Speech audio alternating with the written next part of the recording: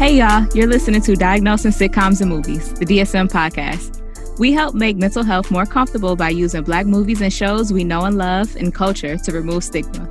So join our convo with your host, Courtney Copeland, licensed mental health counselor. And Dr. B, licensed professional counselor. Rockabye, baby. Jesus. One of my favorites. Hello, everybody.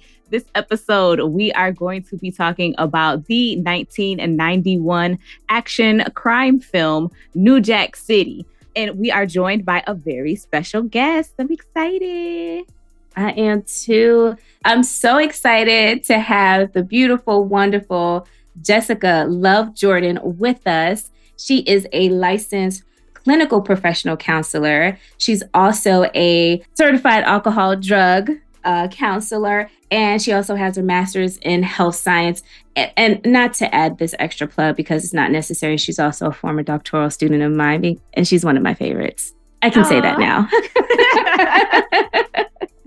Welcome. Tell us a little bit about you, Jessica.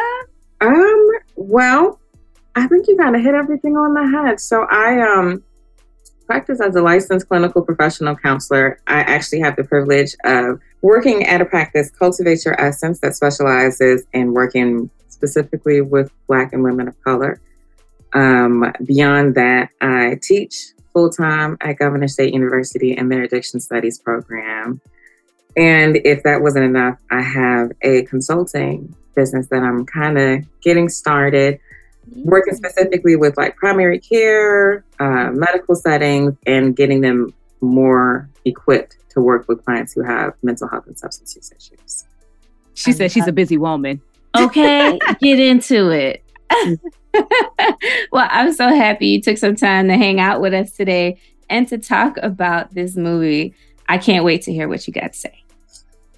I have a question. So starting right off, what is your most memorable quote or favorite quote from New Jack City?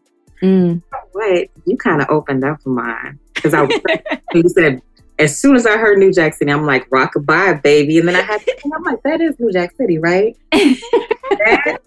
And that's probably the top one. That's the one I have written down, at least. Okay, so my favorite, and Courtney says it. Sit your $5 ass down before I make change. That is like perfect. And then I think when it was Courtney's favorite, because we did the Martin episode. And when he was talking about how his stereo got stolen. Mm-hmm. And told Cole to sit his $5 ass down before he make change. It was perfect. So that was one. Inappropriately though, the one that stood out to me this time watching this movie. I think I know what it is. I want to shoot you so bad, my dick's hard. I wasn't gonna guess that one. I said, that's it. I don't know why, because I'm vulgar. That's what it is. It was one of my favorites. It, but I'm like, I don't know if I can say that. You sure can. Feel free. Welcome. Here at the DSM podcast, we not only welcome but appreciate. I'm here for it. You selectively choosing the things that stick out to you in the film. I have quite a few.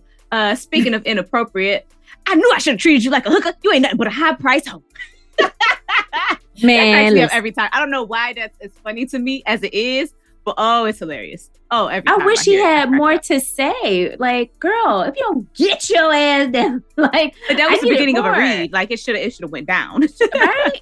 Like, she should have felt embarrassed. That's what I wanted. But hey, It almost looked like she was like, yeah, you kind of right. And the hand she like, duh, yes. Duh. Anyway. I'm gonna keep on. For you. And then Pookie with his... Should this be calling me, man? Be calling me, man. I just gotta go to him. Need help, man. I felt a way about that. Because you see it so much and like other reference so much. And I'm like, that's not funny. But that's funny, but it's not funny. I think it's because it's Chris Rock, it's funny. I think if they had just got a regular actor, we would be very much like, oh, Pookie was really struggling with addiction. And it's to the point where it's calling him. But it's Chris Rock. So it just keeps calling me, man. I know, because even when he was about to die, he was like, Scotty, help me. I'm going to die. Like, the way his voice is, it's like hilarious. When I heard his voice when he said that, I instantly saw the zebra from Madagascar. Like, yeah. Zebra.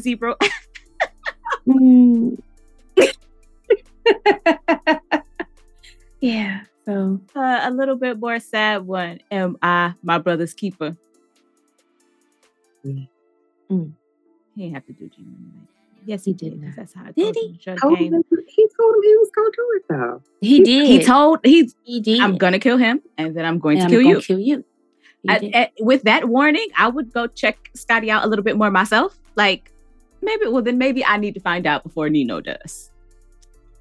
But, he was, we'll get into that in diagnosis a little bit more. C&B, we all we got. I love it. And then the one that I didn't like watching it this time, but that I think I've said in general conversations, cancel this bitch. Find up. Oh, I was like, when he poured the champagne on her. He poured the champagne on her. He didn't have to pour the champagne. You done already pushed her on the table. She crying, all of that. Yeah, that's insult to injury.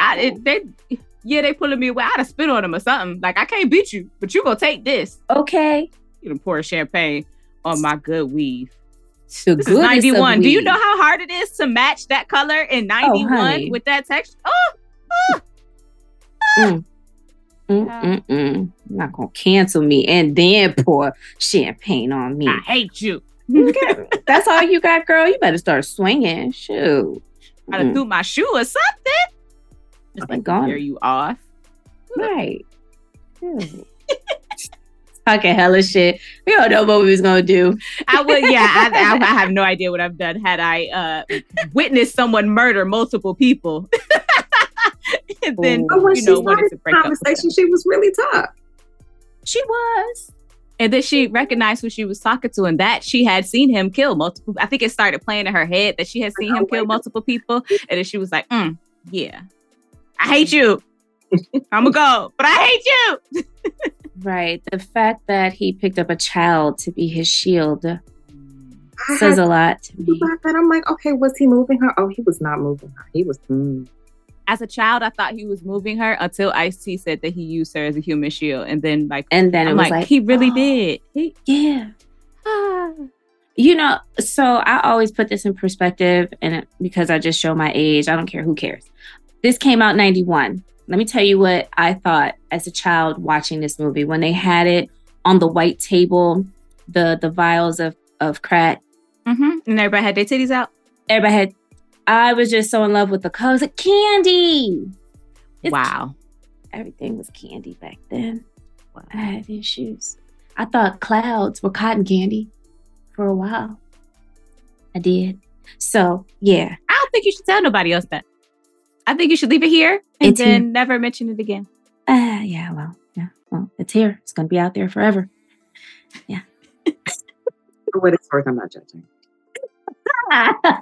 Which also makes it even more sad, though, that there were the empty crack vials then at the playground. If kids look at it and think of it as candy, and then there's so many vials just at the playground. It was so normal.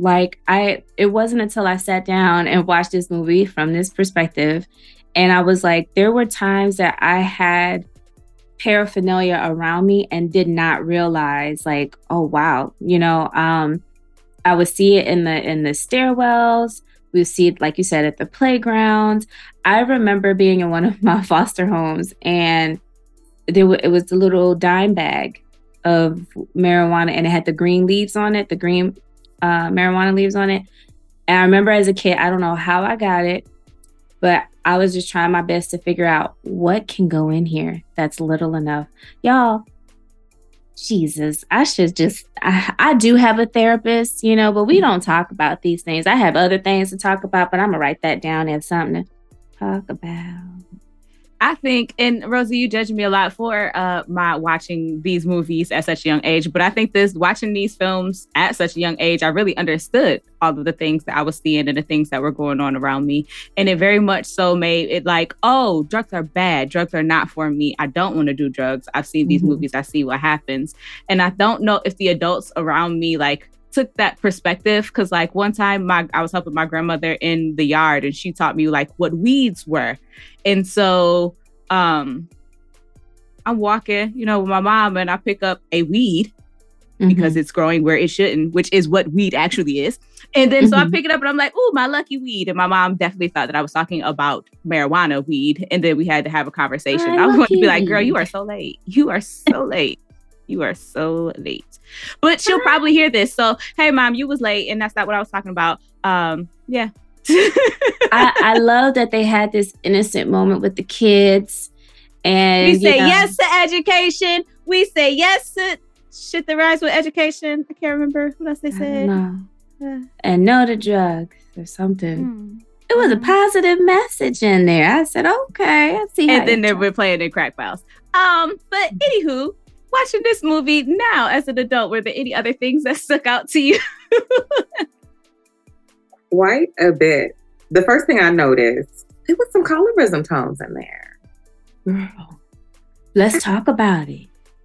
So it could just be casting, but I don't think stuff like that happens accidentally. But thinking about the Nino Brown character being the lovely brown skin. Oh my God, ain't he beautiful? Oh, he's so fine. That is a pretty man. Oh, he's so, I just want to look at his eyes. They're like looking into like a fawn's eyes. They just, ooh, he's so fine.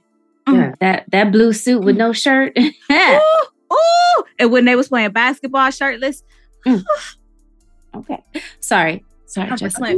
No, that's, yes. But they had his brown skin depicted as the evil kind of antagonist character, and the very light-skinned Ice-T as the protagonist. Oh, yes. So I was like, And then I noticed it again with Uniqua and what was Selena? Yeah. So Uniqua, the brown-skinned woman, was salacious and flirtatious, and all of these other kind of Jezebel-ass characteristics, and Selena was the wholesome, how could you do this? I'm so hurt. Very light-skinned woman. So I was like, I don't know if this is just like the 90s thing, because you see that in a lot of Is it wholesome though? Because she definitely was married to a drug dealer. That's fair. I mean, not the whole time. It sounded like she kind of, tried to bring him up in a different, okay, never mind. You said, you gave me some books free. Yeah. You knew who the fuck I was. Like, it was very much like that. But I viewed it, maybe it's because of my own light bright bias, being high yellow myself, of like, but she wasn't enough. She couldn't have kids. She couldn't have kids, so she is like, you could be cute, but a man's gaze is going to go to something else. And I was like, so this woman is more attractive in her, more tantalizing, less hoish, just more tantalizing in her appearance. I don't know, but it definitely was hoish because you was fucking brothers, so that's right. Kind of.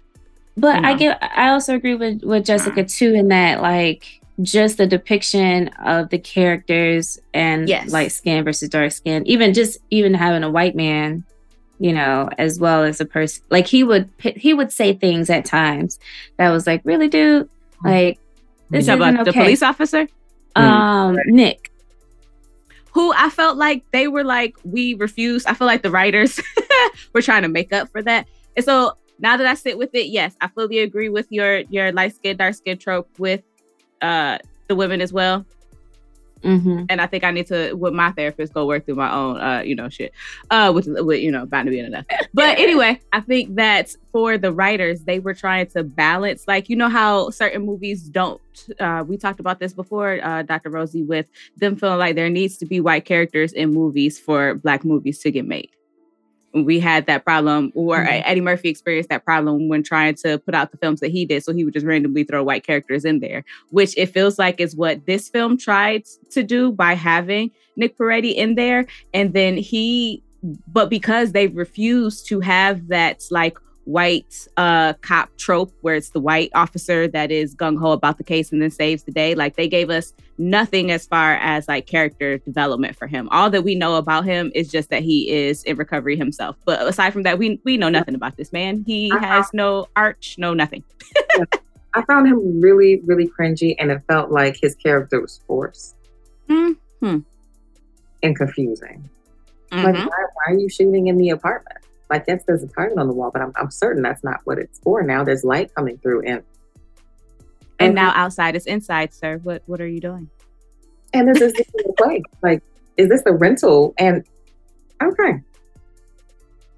Just annoying. I did not care for him at all. And if we're talking about diagnosis and how we don't know anything about this man, I listed him just as unknown substance related disorder in sustained remission because we don't even know what he was addicted to. All we know is that he felt like I used to be Pookie. So we don't know what that means. We don't know if he's still in NA. Clearly he would make a terrible sponsor because he's not always available. You can't like leave a stakeout to go help someone not use. But it just, we know nothing about this man. Sorry to that man. Yeah, I mean, he tried. I mean, he was an outsider. He was a misfit, and so I think that's why he was a good fit for Scotty. You know, to these two misfits, which I don't understand why they do that, but to cops, like I don't work well in teams or with others, and then now you put these two terrible people together to work as a team. Got it. So yeah, that I guess that's a cinematic type of thing. But I didn't Mario like Van Peebles logic. Where right. This is also his cinematic directing debut and following the footsteps of his father, Melvin Van Peebles, the legend, the icon. Look him up if you don't know. But this was Mario's first directing debut, where he also had to star in it because that's how they do as a family. That's how the Van Peebles roll. But it was his logic to put them together. And even while he was explaining it, I was like, yeah, no, this. But we need new Jack cops for the new Jack City. Right. And then he was surprised when the whole thing kind of fell apart. Right. Child, the fact that they even thought that having Pookie as an informant was going to be like Mario didn't. He didn't. Stone said, I gambled on you and you gambled on a crackhead. Indeed. That is very factual and actual. That's pretty much the basis of the story. We gambled on a crackhead, we lost. And that's that. Mm-hmm. The end. No credit. That's thanks for me. Used to be prom queen, now you just prom fiend. Give me that turkey. Ooh, the fact that he was beating that lady up for some turkey. I said, if you don't stop, come on. I thought we were. She should have whooped Chris Rock's little ass. She was scared. She was holding on to the turkey leg. Like, it was a turkey leg. See, that's what it was. She only had one hand because the other hand was on the turkey. No, not my turkey leg. Like, that's with her tutu. Why did she have on a tutu? She wanted to be a cute crackhead. Okay. Out of all things, she wanted to be cute. Now, get into it. Prom queen. Maybe it was the prom dress. It was the prom dress and it got ripped up so it looked like tutu. You need to let that dream go. You had that nightmare. Let that go. Take that dress off. So, you know what? Okay. In all seriousness, looking at that just was another reminder of like how crack could make someone who was like doing so well just fall from grace, if you will, and just like this basic person, or not even a basic person, just this zombie of a person, a shell of themselves in like this environment was really sad. And, I know that this story is actually based off of like the real brothers who like a gang in Detroit. And they did something similar. It's called they were called the Chamber Brothers, and 4 brothers who sold crack in Detroit. And they did have a building like the Carter, but it wasn't the same like concept. And they had it so that when they would sell different drugs on different floors and right next to people who were residents of that building. And it was either like you stay, like Nino kind of said it. It's either they stay in and they deal with all the bullshit that comes with it, or they leave and they get out. And it's unfortunate the things that people had to deal with in these projects, you know, basically having to fight for their lives just to stay in the space that they rented and owned in some aspects, right? But yeah, the crack epidemic just did so much. Yeah, it was the stories from the writers, an amalgamation of the Chamber Brothers and Young Boys Inc. Young Boys Inc. Mm-hmm. Okay, it's another organization. Also, like, this is one of the few like crack epidemic films, though, and I guess because it is in New York and not West Coast based, where it doesn't also like highlight the fact that this was the entire crack epidemic. It was caused by the U.S. government, and they basically did this to us, and it was a strategic plan. So yeah, we're gonna make sure that we mention it here today. Oh, absolutely, and I love the little monologue that Nino goes into and saying, "I'm not guilty," you know, and he just kind of introduces this idea that this is bigger than him. And it's bigger than Nino Brown. And he was correct, right? Now, no brothers own no ships. Okay. I go down, I'm taking a lot of people with me. And that's the problem. Sorry, I got caught up. No, it's okay, because I needed that, right? To let people know what I'm talking about in regards to how he tried to flip the script and taking responsibility, but he was actually, you know, telling the truth, and that it is bigger than him. He couldn't have done all this by himself. There were people who were able to supply him with the things he needed, including the guns and the drugs. So, yeah, he did try to lie and put it on Kareem. We're not going to gloss over that. But I think that if with diagnosing Nino and like looking at possible treatment, I don't think I could handle Nino Brown being my client for two reasons. One, I don't feel like I'm skilled enough yet for him to be my client. And I feel like the reason of me not feeling skilled enough is because I would not see the things that he was doing as pathological, I think, as another clinician would, because I would view this as this is who you have to be successful in the occupational realm that you are in. Like the decisions that you are making, if someone brings police into your organization, you have to kill the police and you have to kill the person that brought them. Like that's what you have to do. Like there are certain things where I would just be like, if you're trying to be successful in you know, drug dealing, there's a certain level of, there is a lack of empathy that has to occur, because if you really take in all of the things that you are doing and how it's impacting others, you'll go crazy. So I don't know if I could, I know that sounds terrible, but I would be like, and most importantly, he fine. I don't know if I'd be able to get past. I'd be looking to his eyes like he was Prince, and I would be like mesmerized and wouldn't be able to concentrate. And so just for those reasons, I don't think that he could be my client. But I guess if I had to diagnose him for purpose of this being the Diagnosing Sitcoms and Movies podcast, I would look at both antisocial and narcissistic personality disorders. But I'm interested to hear what you ladies think. Jessica, go ahead. No, I said the same, because initially I was like, narcissistic personality disorder. Absolutely. And looking at selling drugs since he was 12, killed a random woman while he was high on... That was for a gang initiation. He had to kill someone. He had to get high in order to be able to cope with killing someone. See, this is why I couldn't be his therapist, because I'm you know, rationalizing his deviant behaviors. Yeah, but all of those things, I'm like, pervasive disregard for other people's rights, exploitation, impulsivity. That sounds more APD, or antisocial personality disorder, to me. Absolutely. I threw out narcissism or narcissistic personality disorder well into the movie. Because I just saw how he interacted with people and had he had a complete disregard for people. Especially, what is his name? I'm forgetting his name now. G Money? G Money. It's hilarious to me. Not with how much you love Alan Payne. You forgot his name was G Money. Because I was going to say Alan Payne, and I'm trying to stay with the characters, okay?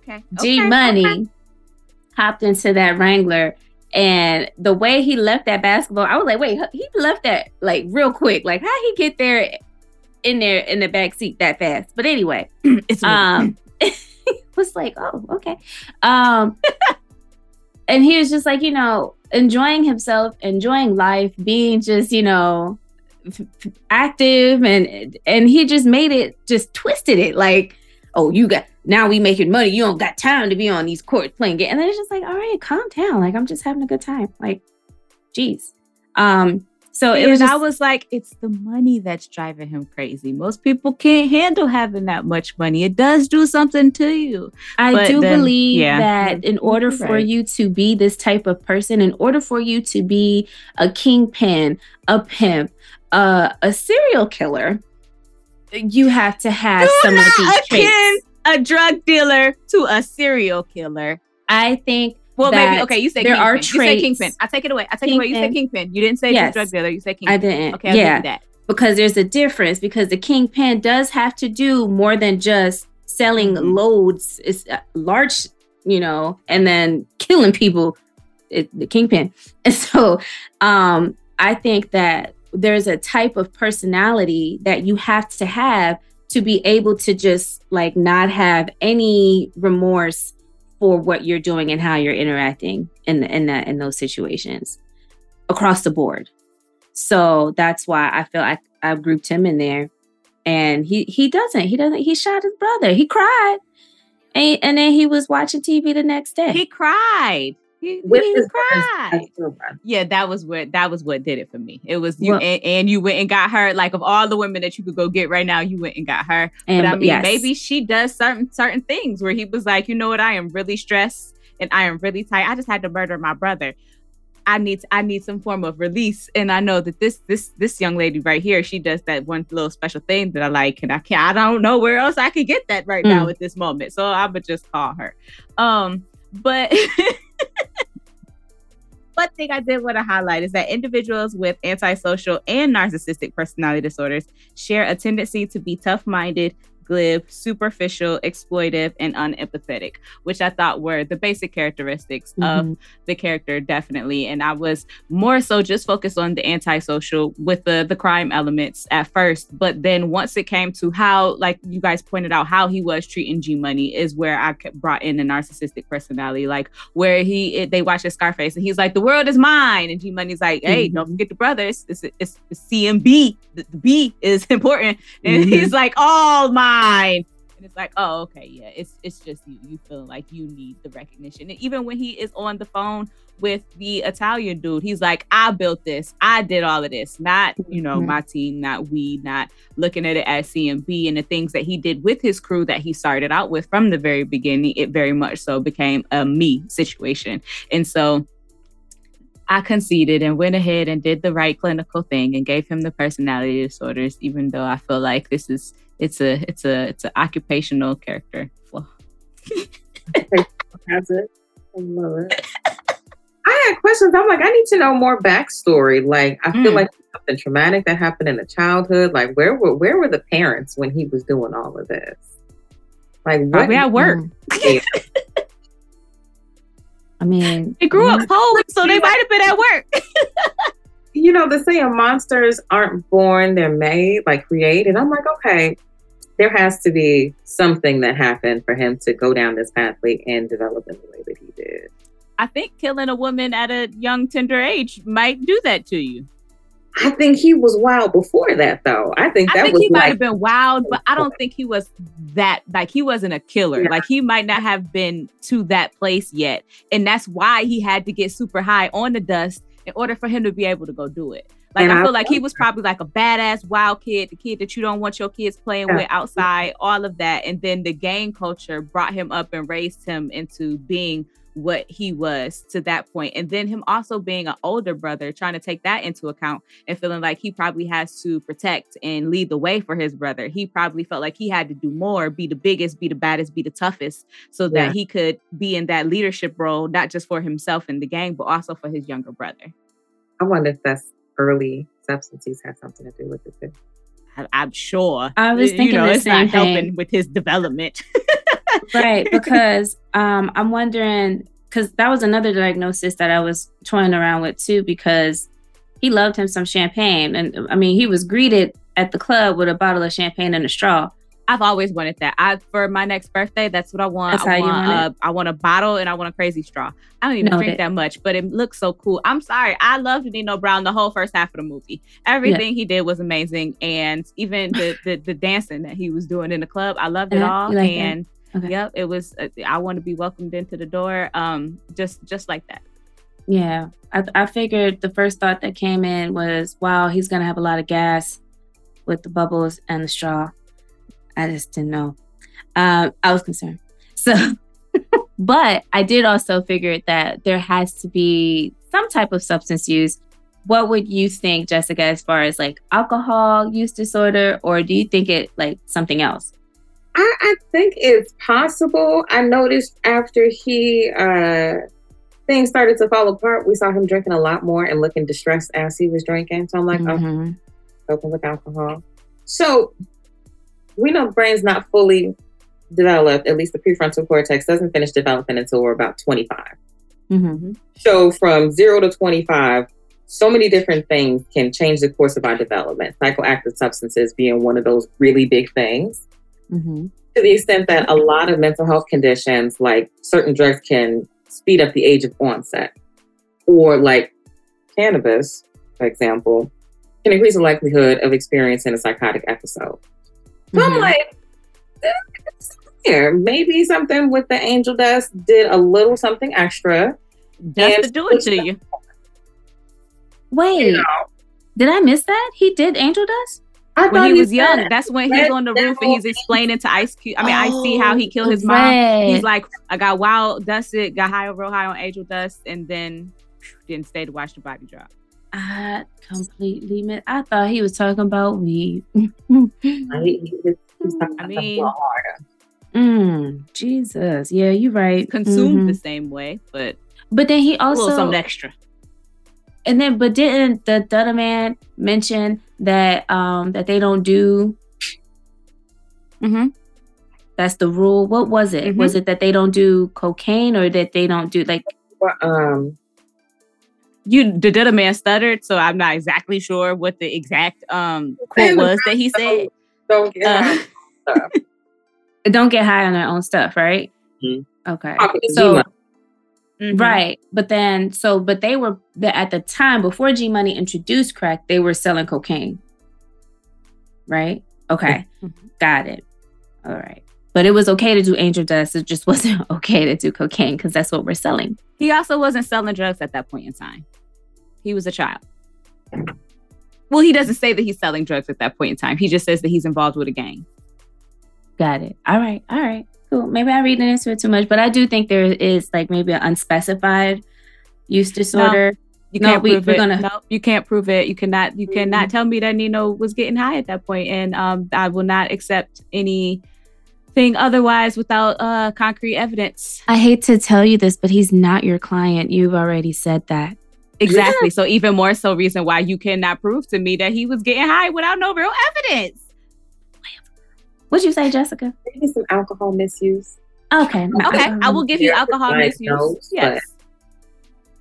All right, cool. Misuse of alcohol, or just it was often also used during celebratory instances. So that is the purpose of alcohol, champagne, as it is marketed. But whatever. We want to talk about somebody using that they ain't supposed to be using. Let's talk about G Money stimulant use. Mild crack cocaine.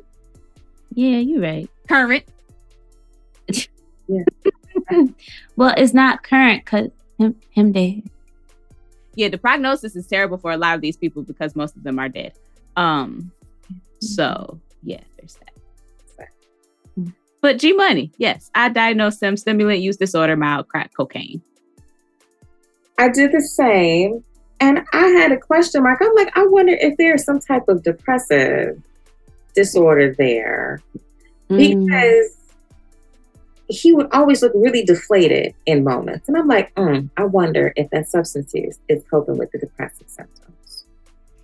If G Money was at any point my client before, his untimely demise, I would want to look at some of that birth order stuff, because that is when they are on the roof and he and Nino is like, yo, what's going on with you? And G Money is finally like really starts crying and breaks down and even tries to hug his brother, and Nino pulls away. He's like, you humiliated me.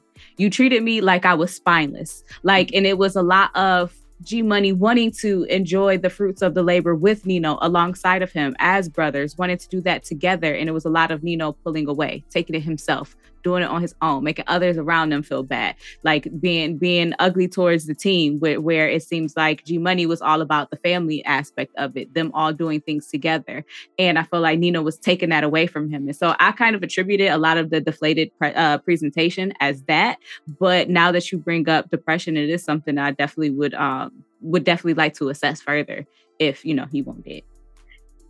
I wonder if we could consider adjustment disorder with depressive mood, because he's having to adjust to the growth of the business and just the dynamics and how everything is changing. So it was once this family-oriented type of business where we cared about each other. We had everybody's best interest at heart.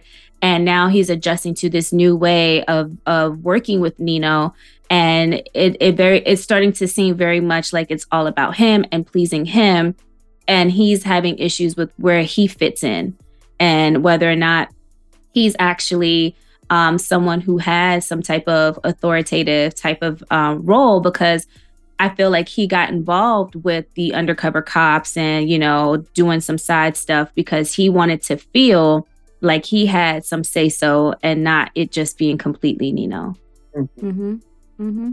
Definitely. And two, I think something that I didn't pay attention to until watching the movie again this time was the time lapse that the film actually is supposed to occur between. Like, this is over a span of years, and that it's not just boom, boom, boom, boom, boom. Like the quick montage of like Nino getting fitted for his suit, them doing the different things, the business growing. I don't know why I always just looked at it as, oh, this is a glimpse into their day to day. But no, this is supposed to be a time lapse, because it even shows like, oh, this is now 1989 at the beginning, where I forget what year they started, but it is a span of time, as opposed to this is just a little bit of time that this happens in between. I agree, because even one thing that stood out to me were the singers in front of the Carter. In the beginning, when they're singing, it's in the summer. You see the man scraping the ice, and the group size is actually significantly more than what it is in the winter when there's only three. Groups, Rosie. It's two different groups. No, I thought it was it's Singing first by Troop, the Fire? and first it's Troop, and then it's Levert. Oh, it is Levert. I noticed Levert. I'm like, okay, maybe this is like the older version of them, but it was two different. It was two different groups. I'm like, oh my God, Troop, it and then it's changed. Levert, because the soundtrack, actually, that version of the song with Queen Latifah is on the soundtrack, and it has Troop, Levert. Queen Latifah, and Levert all on the song. True. And so they Troop is singing their part of the song at the beginning, and then it's Levert singing their part. Yeah. Okay. So anyway, there's still a transition in season. and basically You're right. You see, what it looked like when at first, before they started to infiltrate, the building, and then what it looks like at the end when everything is kind of complete and they've been operating for a while, apparently. Yeah. It goes from the lady looking out her window with flowers to like looking like Armageddon. Oh my God. For real. I'm like, where did y'all even find this steel door? And then these library cards. There's so many questions that I have about this system. Like a blockbuster. It was very high tech. Very high tech. They were ahead of their time. Kareem was doing his motherfucking thing, okay? Kareem was over all of the technology and all of that. And you know what? Had Kareem been given the positions of power as he should, which I feel like he was probably held back by systemic oppression and racism within the banking system, and he was just working at some low-level job. Look at all the things that he could do when given a space, opportunity, and resources. But unfortunately, these are the places where some people have to find their opportunities. It's all a conspiracy by the man to keep us oppressed. And when you give us things, look at what we can create. Now, if you only allowed us into systems that work for good, imagine what we could do. I'm sorry. I have a question.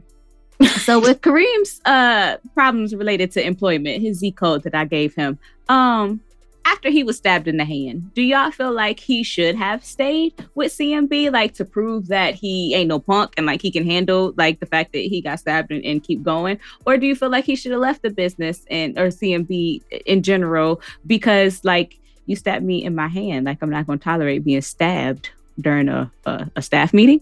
I kind of feel like he knows what he signed up for, though. Like just the nature of the organization. I can't say that if I was him, I would be surprised. I'd be annoyed. But is that really enough? Like, he's witnessed people murdered. Mm-hmm. Like, I don't know. But you stabbed me in the hand. It wasn't my fault. You was mad at G-Money. But I guess I handpicked Pookie, so you stabbed me in the hand. Very Hannibal of the situation. But, you know, I get it. It's just my concern is that now, like so Kareem, you stayed and now you facing the RICO charge because Nino is now pinpointing you, naming you as the leader of the CMB organization. So I don't know. I mean, he never liked his pretty ass anyway. So I think he had it coming the whole time. So that's what he get for being pretty. Don't be pretty, friends. I'm sure that whole family has got to hate Nino, go spit on his grave every Wednesday. Like, whew. Anywho, I do think I over-identified with Selena. I have a cousin named Kareem. It's all coming together. You know what? I'm working through this in supervision. I think that's a good place. Because I would have to, because this is why Nino could not be my client. It all comes back to I could not have Nino as a client. Did you guys diagnose Pookie with anything other than stimulant use disorder, severe crack cocaine? I didn't. I thought it was pretty cut and dry. Yeah. Same. He's affected by poverty, but outside of that. Yep, pretty much. Hold up. And I hate that we don't get more of a backstory for Pookie. Like, did he grow up in poverty? Is this a situation where he lost everything and his family as a result of his use, where they didn't want anything to do with him anymore, so he was on the streets, and he didn't have, that's why he didn't have any resources to go back to? Or after he got shot in his ankle, because initially he was just robbing people, and he was hiding too, though. He was hiding too. Yeah. I figured so, because that's what the fidgeting was for. That's what the eye. If you look at his pupils, I was like, oh, he high right now. That's why he was running for that long. Like, that because you're not catching no crackhead. He had to shoot him in order to catch him. Right? That overpass, fell, and then got up and continued. And then got up and kept running. I said, ain't no way. Ain't no way. It's a lot. When you on crack, I guess you can do a lot of things. You know what I mean? So it is what it is. It's a hell of a drug. A hell of a drug. Yes. And I think that's why it's kind of like a open check thing, at least from my perspective with him, just because of the mechanics of how cocaine works. Right? Like, it's stimulants in general, because they tend to have that little shorter window where people actually experience the high. People are more prone to use it back to back, and that creates develops the dependency, physiological dependency a little bit faster. So I'm like, okay, with him, it makes sense. I get it. Yeah. And that was before they started. Matter of fact, he might not have been on crack at that point in time, because that was before they started selling crack. If we looking at the window of time from the movie. So it might have just been cocaine at that time. And why he didn't present in the way that he did later on. It was more like he looked. It aged. And that's what crack does. Yeah. It ages the user as well. Yeah. That makes sense. I always wondered, what the aftermath was for him taking on that role. And one of the things that I found, like, kind of looking over this movie was he said that people would put crack in his pocket. Oh no. After this movie, after his role in this movie, assuming that he actually really used crack. Yes. They would. They wanted to support that? Those terrible, terrible people. Right. I was like, that is terrible. Like, why would people do that? So yeah, he had some moments, and he talks about it in one of his books. But yeah, for several years, drug dealers, crack addicts would approach him and put crack and cocaine in his pocket, joking that they thought it was a documentary. And he stated that in his book, Rock This, that he wrote in 1997, his memoir in 1997. Yeah.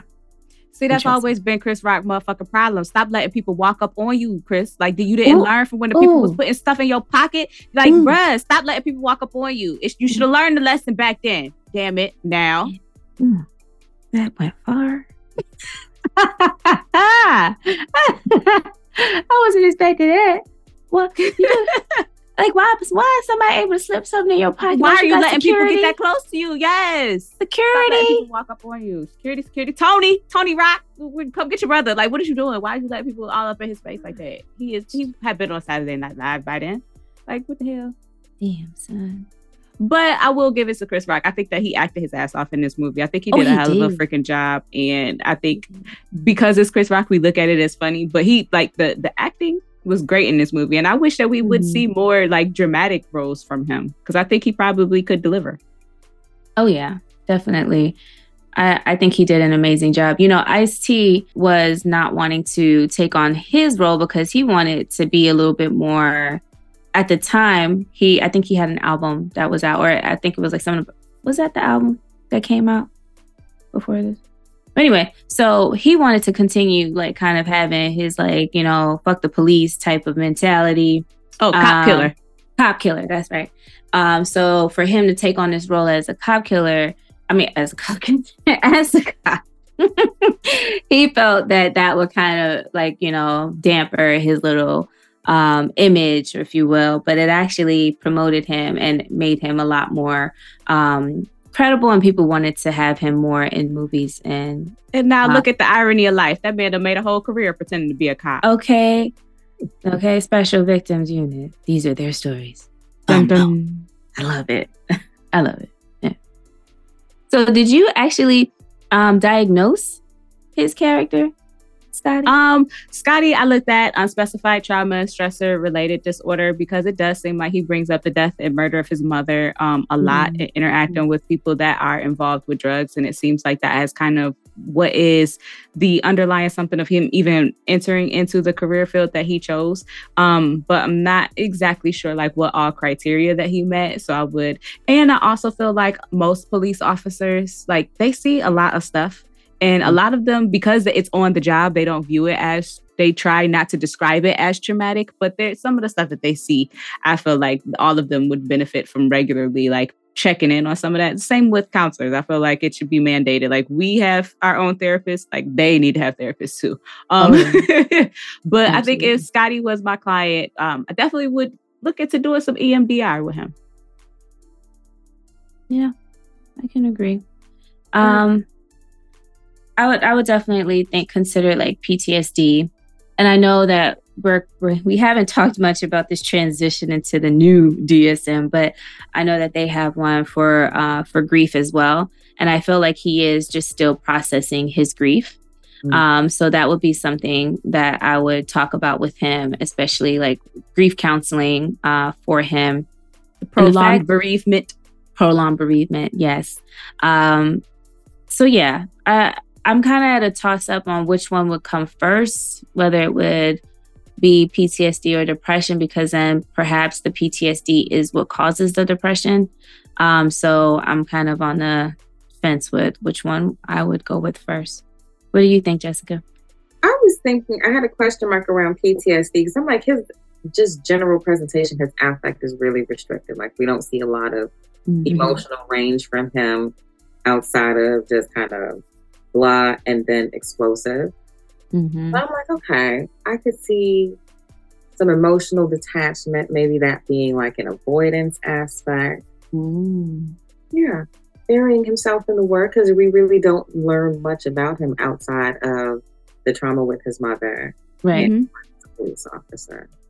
Right, that's true. And then we also don't know like what's his relationship with family. So what happened, you know, like were there siblings, where's his dad? We don't have that information. So yeah, that's interesting. He's a mystery for me. Question mark. We need further assessment for Scotty. But he's such a more. Right, he's such a prominent character too though. So it's just like, man, is that us or is it the writers? No, I think that's part of like what his presentation is part of what makes his character is that he is so restricted. He is, like Jessica said, throwing himself into the work. It's all about doing that to avoid having to really live and exist in life in another way. And I also think that is part of the job with being undercover, is not having too much attachments to other things so that you can fully engross yourself in who it is that you're supposed to be at that certain time, and not have areas of weakness where someone then can threaten a loved one of yours, and then you're compromised because he's dealing with some very dangerous people. So that might be a protection that he has established for himself, and feeling like he doesn't want to lose anything again after the loss of his mother. So I think that's all kind of wrapped up in how that trauma and stressor, if we're just like fully diagnosing. I'm sure they didn't consider that in writing his character. No, absolutely, right? Like, who cares about mental health when they're writing these things, right? Fun. Base these characters a lot of the time off of mental health diagnoses. I think so too, especially because they are looking at like basing them in tying them to realistic people. And so because real people come with real issues, anytime that you are really trying to mirror something off of, situations that have taken place, normal occurrences of how police officers interact, how they structure their lives, how they function, you're following a trope that has been created by the existence of people. And so it's ingrained in mental health, whether that is your intention or not, whether you choose to recognize it or not. But there are reasons that these people interact in such a stereotypical manner. It's because this is how they are compensating for the things that they're experiencing. I suppose. But then it also makes me feel like some of these diagnoses definitely don't usually, especially at that time, don't take into cultural considerations as well, which is why with the current one, none of them do. Right. I mean, but even the current one is trying to adjust for those cultural and using more cultural sensitive wording. So, the status of mental health, the structure, theories of therapy, the DSM is all through a Eurocentric lens. Like, it absolutely does not take into consideration, kind of like Courtney was talking about, a lot of the ways in which Nino was functioning, he kind of had to because of the environment, because of the nature of the work. And he was probably in that nature of work because socioeconomic factors and everything that he did was probably really normative for that time period, for that area that he was in. But, from a clinical perspective, you see it's anti-personality. I mean, there's probably still there. It probably still is, but it's all influenced. It has an arena for it to play out in such a severe way because of the societal structures that are in place that were in front of him. Where else could Nino Brown exist and be a successful individual? Where else can they take over an entire project building? I was just like, dang, ain't nobody gonna say nothing and operate for that long. Well, I mean, if I was outside of my residence and I see my landlord butt ass naked at gunpoint, I think I probably either shut up or move out, ship out. You know what I mean? I think I would have been in the municipal housing office the next day. Like, do y'all have any other properties that I can go to? Like, I know I'm fully aware that I'm in the projects and I am at the whim of this societal structure that exists here as far as housing. But can I go somewhere else? Is there a possibility? I gotta open it. The structure, because the projects weren't always like that. Community housing wasn't always like that, but when they started to change the physical structure of it, putting bars and gates and all those other things and building up as opposed to out to separate people from the earth and their humanity. Yeah, there's a lot. The actual conditioning that they actually help people go through, not helped, but had people go through with especially in New York, when we have like certain the doors slam. And when you hear it, it's equivalent to like a jail cell slamming. When you look at the concrete walls and the tiling on the floor, it all mirrors what jail looks like. Even our schools, even our public schools kind of have similar types of structures that it almost makes you feel like you're institutionalized without even realizing it. did that here in Chicago. I remember the high school that I graduated from had metal detectors at the door. Mm-hmm. Yep. So, and you think about just geographically, because all of that plays a role in how people behave in their environment. Mm-hmm. You go to certain areas within Chicago and see litter, paraphernalia, Mm-hmm. decrepit buildings, and all kinds of things where you drive a little further north or a little further, east, and it doesn't look like that. Like the problems there wouldn't exist because the city takes better care of certain areas. Absolutely. So it's race, socioeconomic status, and all of this stuff. And that's one thing that stood out for me in the movie. I'm like, this really just highlights how little this country has cared about poor Black and brown people. For all of this stuff to happen. Yeah. And there's 2 cops, 2 police officers they put the misfits on. Who have gone rogue. By the end, the police department wasn't even behind them no more. They was doing this on their own. Mm-hmm. Oh my God. All right. Yeah. It's all structural. It's all intentional. It's all on purpose. There's no ways around that. I think I have been interested in Wesley Snipes. Like when he does interviews and people are like, man, New Jack City. Like, I don't know if he likes this film anymore. Like, I think it was definitely proposed to him as being like the Black Godfather. And if you look at even some of the ways that Mario shot some of the scenes, you can definitely see like that was the intention. And the fact that I don't think it came across in that way, that it was just labeled like a Black hood classic. I don't think that Wesley appreciates that. I feel like maybe he feels that the movie was categorized in a way that he's unhappy with, that maybe it's not getting his just due. And so now he just doesn't appreciate being tied to the film in the same way, because even with the the stage play that they are doing with where Alan Payne is still playing G Money, but Tretch is playing Nino Brown. And it sounds like maybe Wesley was like, yeah, no, I'm not doing that. But maybe his schedule, wouldn't permit. He's Wesley Snipes, so who knows? But I wonder if he just doesn't like the film in that way anymore. I think it kind of got some bad, it got some bad attention, especially with the media, because, of the rioting that happened around this time, especially for Rodney King's beating. And so there were a lot of theaters who actually pulled the movie after a while too, because they said it was inciting some type of propaganda or agenda to help people feel. Basically. And so I also wonder if that may have played a role in it, and him feeling like, it received this negative media attention, but it was so necessary for people to see this and maybe the storyline. I don't even know if the storyline could be any different, especially for that era and time.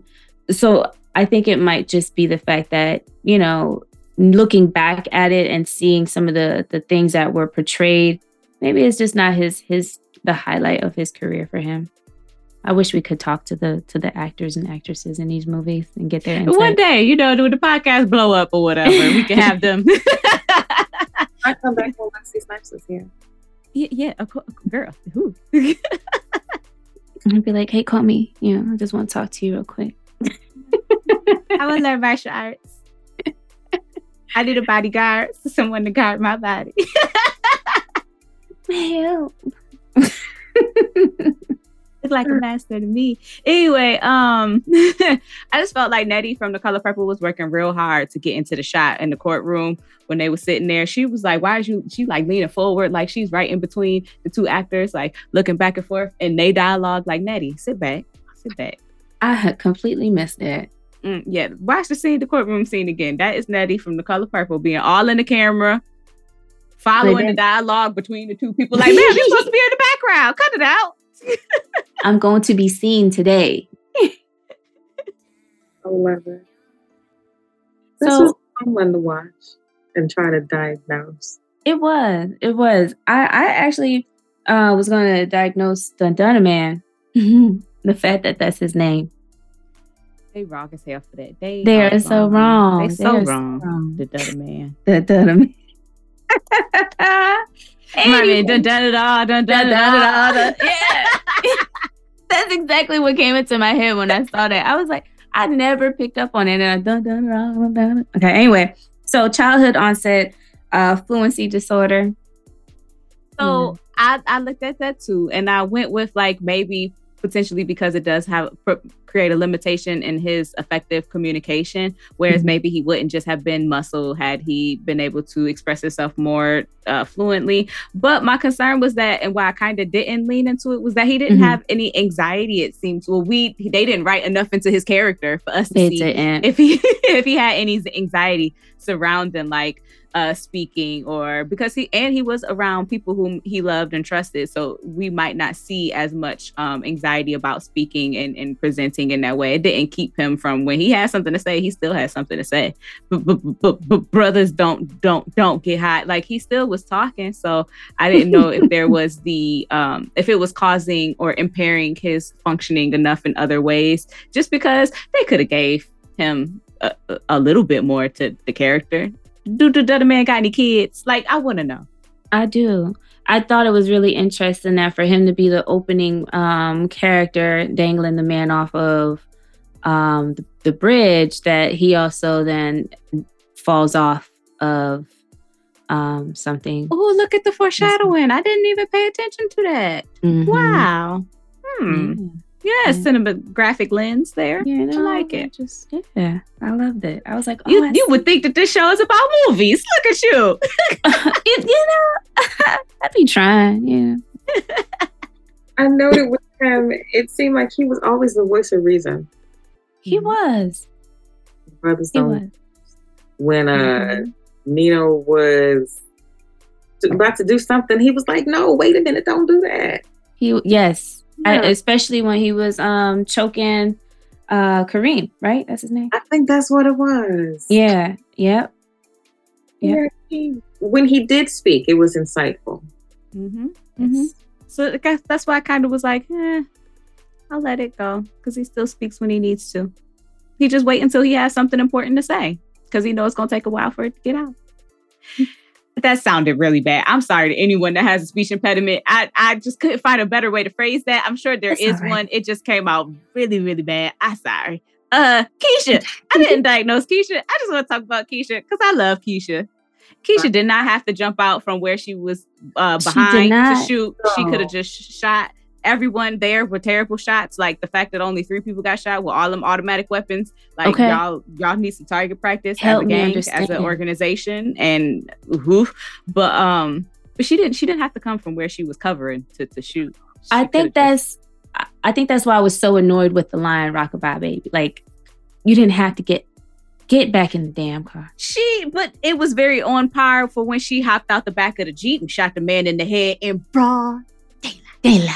But then it was fitting. Then it was rockabye, baby. But other than that, like, I just didn't know why she had to die the way they had her die. Because was the only person that shot anyone. But also, why are you going to shoot someone without cover? She just came out. Like, you're not going to even try to cover. This was, like, come on, get it. No. Not okay. She didn't have to die. Keisha, you didn't have to die. You didn't have to die. But I think that speaks to, again, I don't know if this was purposeful, but just the commitment that she had to CMB. Like, we don't see her have any family. We don't see her have anything outside of CMB, any friends outside of CMB. It really looks like this was her family. And so when you threaten a mama bears, I don't know. They're not a pride if they're bears. That's lions. Cub, but that's not just a kid. Like, what is it? A colony of bears? Do bears travel together? You know what? That's neither here nor there. They messed with the wrong one, and she felt protective, so she said, "You know what? I'm going all out." And poor Keisha. Yeah, I don't know nothing about bears, bruh. Sorry. Yeah. Poor Keisha. Clearly, neither do I.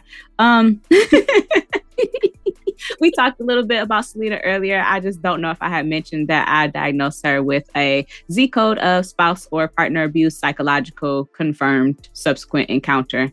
Yeah, that like him making fun of the fact that she couldn't have kids, like just threatening her, threatening and harming her actual cousin, a person whom she loves. Just, yeah. If you touch me, yeah, all of that. Yeah. So while Nino Brown was fine, he couldn't have been my man. That's something I noted, how they were making fun of the infertility issues. And I have been talking with some colleagues about how a lot of the time, just thinking of people I've worked with, and there's not a lot of conversations about Black women's infertility. No. Interesting that came up, and we're still just beginning to have those talks now. And it only came up as a result of them watching Scarface, because I don't know if you're aware, but Michelle Pfeiffer's character in that movie could not have children, and it was part of their issues that they were having as well. And it was why part of the thing of him likening himself to Scarface, in that she can't have no kids, man. Yeah, right. Which is fucked up. I'd have left right there. Like, really? You gonna tell in front of this hoe? Right. Not doing it to stop the advances. Just it was wrong. It was not tasteful at all. But I mean, that's Nino. But to your point, Jessica, I also agree that we don't talk enough about, especially as Black women, we don't talk a lot about pregnancy and what that really looks like. And then we don't really hear, or I have like maybe two people in mind when I think about this, when we talk about IVF. It's not common. And I'm wondering if it's not common simply because of like the class, like it's expensive. It's not cheap. Right. For someone to be like, yeah, I'm going to go do this. And you're like, oh, wow. It's like a lot. It's a lot. We don't talk about it. And I've been hearing more about women going through the process and not having success with it, and everything that comes with that. Yeah. Invested all the money and dealt with some of the stigma that surrounds it. Oh, yeah. Weird connection between people expecting, like, it's a stereotype of people expecting Black and brown women to be like exceptionally fertile. And then when you run into issues with fertility, there's this whole thing around it when it's like, no, that. Definitely. And I'm glad you mentioned that, because it is something that we're not discussing enough within our community. And hopefully this is, a good start, by acknowledging it. And then hopefully as we're going out into our respective fields and working with clients, that these are conversations that we're willing to have and open to having with them too. Beautifully said, ladies. Allow me to interject with ignorance. Why was the old man's name Old Man in the film? And why did they give him that stagecoach robbing ass gun that he had to take down the crime boss of New York City? It did what it needed to do. That was oh man. Yeah. Idolater. Like what? I'm required in hell. He was a little annoying though. Like, but come on now, you just gonna come in here just to say something? You ain't gonna really do nothing. Come on. And Wesley Snipes made fun of him. I was like, oh, they had to do it like that. But I think it adds to the irony of the police were trying to take down Nino Brown. The Italians were trying to take down Nino Brown. All of these different people. And Old Man was the one that got it done with the stagecoach gun. Mm-hmm. Yeah. It took one bullet. Y'all done wasted all of these motherfucking taxpayer resources on trying to get this man, and y'all done failed. And this old man came with this gun from 1923 and handled it. Done and done. Done it all. Done it all. Okay, I'm sorry.